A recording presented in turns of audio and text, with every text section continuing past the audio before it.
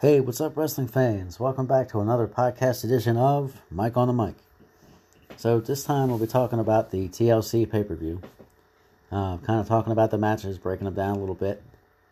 So let's do it. Overall, it was a pretty solid pay-per-view. Definitely one of the better ones as of late. The match card's pretty solid. A couple of the endings of the matches kind of left me scratching my head, but it's kind of normal nowadays with some of the pay-per-views. So let's start off with the kickoff show.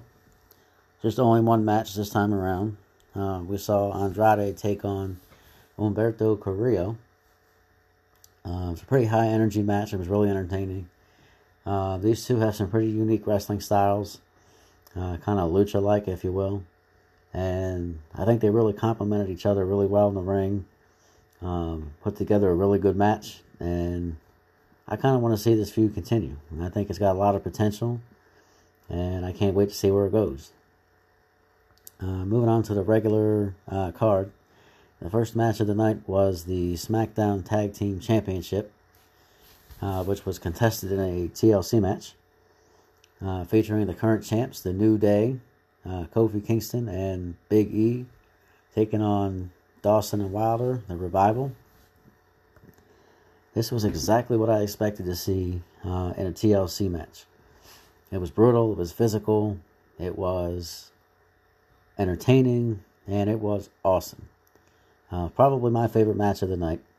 A lot of big hits, a lot of really cool spots, using the ladders and the tables, and just all out beating the living hell out of each other. And it was perfection. Hats off to these four. They put on one hell of a match, and I hope they continue this feud for a while. So much potential and great in-ring chemistry, and what can I say? It was awesome.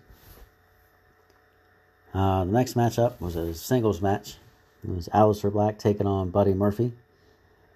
I was interested in this match, mostly because I'm a big Aleister Black fan. I love the character. The gimmick is really cool. His entrance is freaking awesome. And over the last few weeks, we've seen his promos begging somebody to come and knock on his door and pick a fight with him.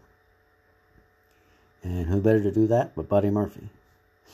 Buddy Murphy is supremely underused and should be pushed a lot more than he is.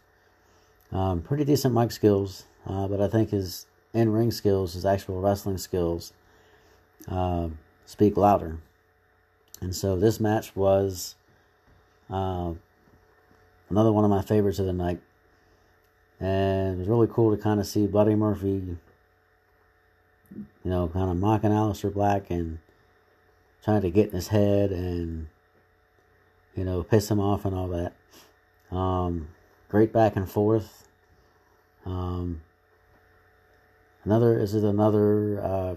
duo that I think has really good in-ring chemistry. They work really well together. And I want to see this feud continue. I'm huge fans of both of them, and the sky's the limit, really, for the two of them. Moving on, probably the dumbest match of the night, in my opinion. Bobby Lashley taking on Rusev in a tables match. Now, this whole love triangle thing between Rusev, Lana, and Bobby Lashley has just been so hard to watch over the last several weeks, and I don't know what else to say about it. I don't know, it's terrible. The storyline is terrible. The acting has been terrible. Especially since wrestling fans know in real life that Rusev and Lana are together and are married. And so, it kind of makes the storyline kind of dumb, it makes no sense. So, we get another in-ring confrontation between these two. And I was kind of hoping that they would put the kibosh on this feud and have Rusev go over, and that be that. But in their infinite wisdom, the creative decided not to go that route, and we saw Lashley win by putting Rusev through a table. Actually, two. The first one didn't break, so he spared him through another one, and that one broke. So, unfortunately, it looks like this feud's going to continue for a little while yet. And I guess we just got to wait and see how they decide to end it. Moving on. Bray Wyatt and The Miz. This was an interesting choice for a match. Considering that Bray Wyatt has had a program with Daniel Bryan over the last week or so. And 2 weeks ago on SmackDown, we saw The Fiend drag Daniel Bryan down in through the ring. And The Fiend just ripping out Daniel Bryan's hair. Leaving locks of hair all over the ring. So then, last week on SmackDown, this past week I should say, the Miz comes out and is talking about it, and Bray Wyatt appears on the Tron and starts, getting into it with the Miz and trying to get his head and get them to let him in.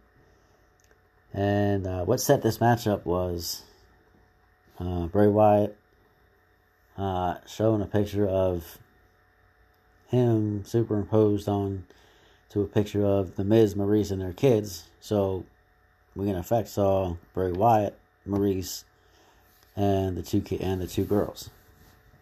So that sets the Miz off. Of course, he goes running to the back to find the Fiend, or Bray Wyatt, and he ends up getting ambushed and eating his sister Abigail.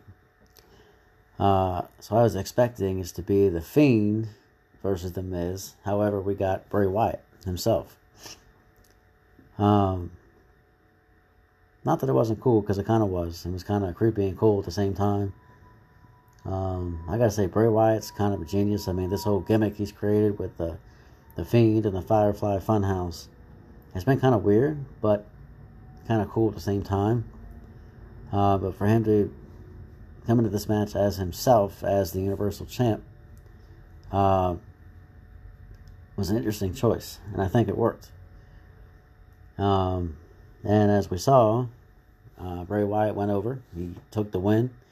So I see this feud continuing on for a little while, and maybe turning into a triple threat. So we saw Daniel Bryan attack Bray Wyatt at the end of the match. Also, in the process, debuting a new look himself.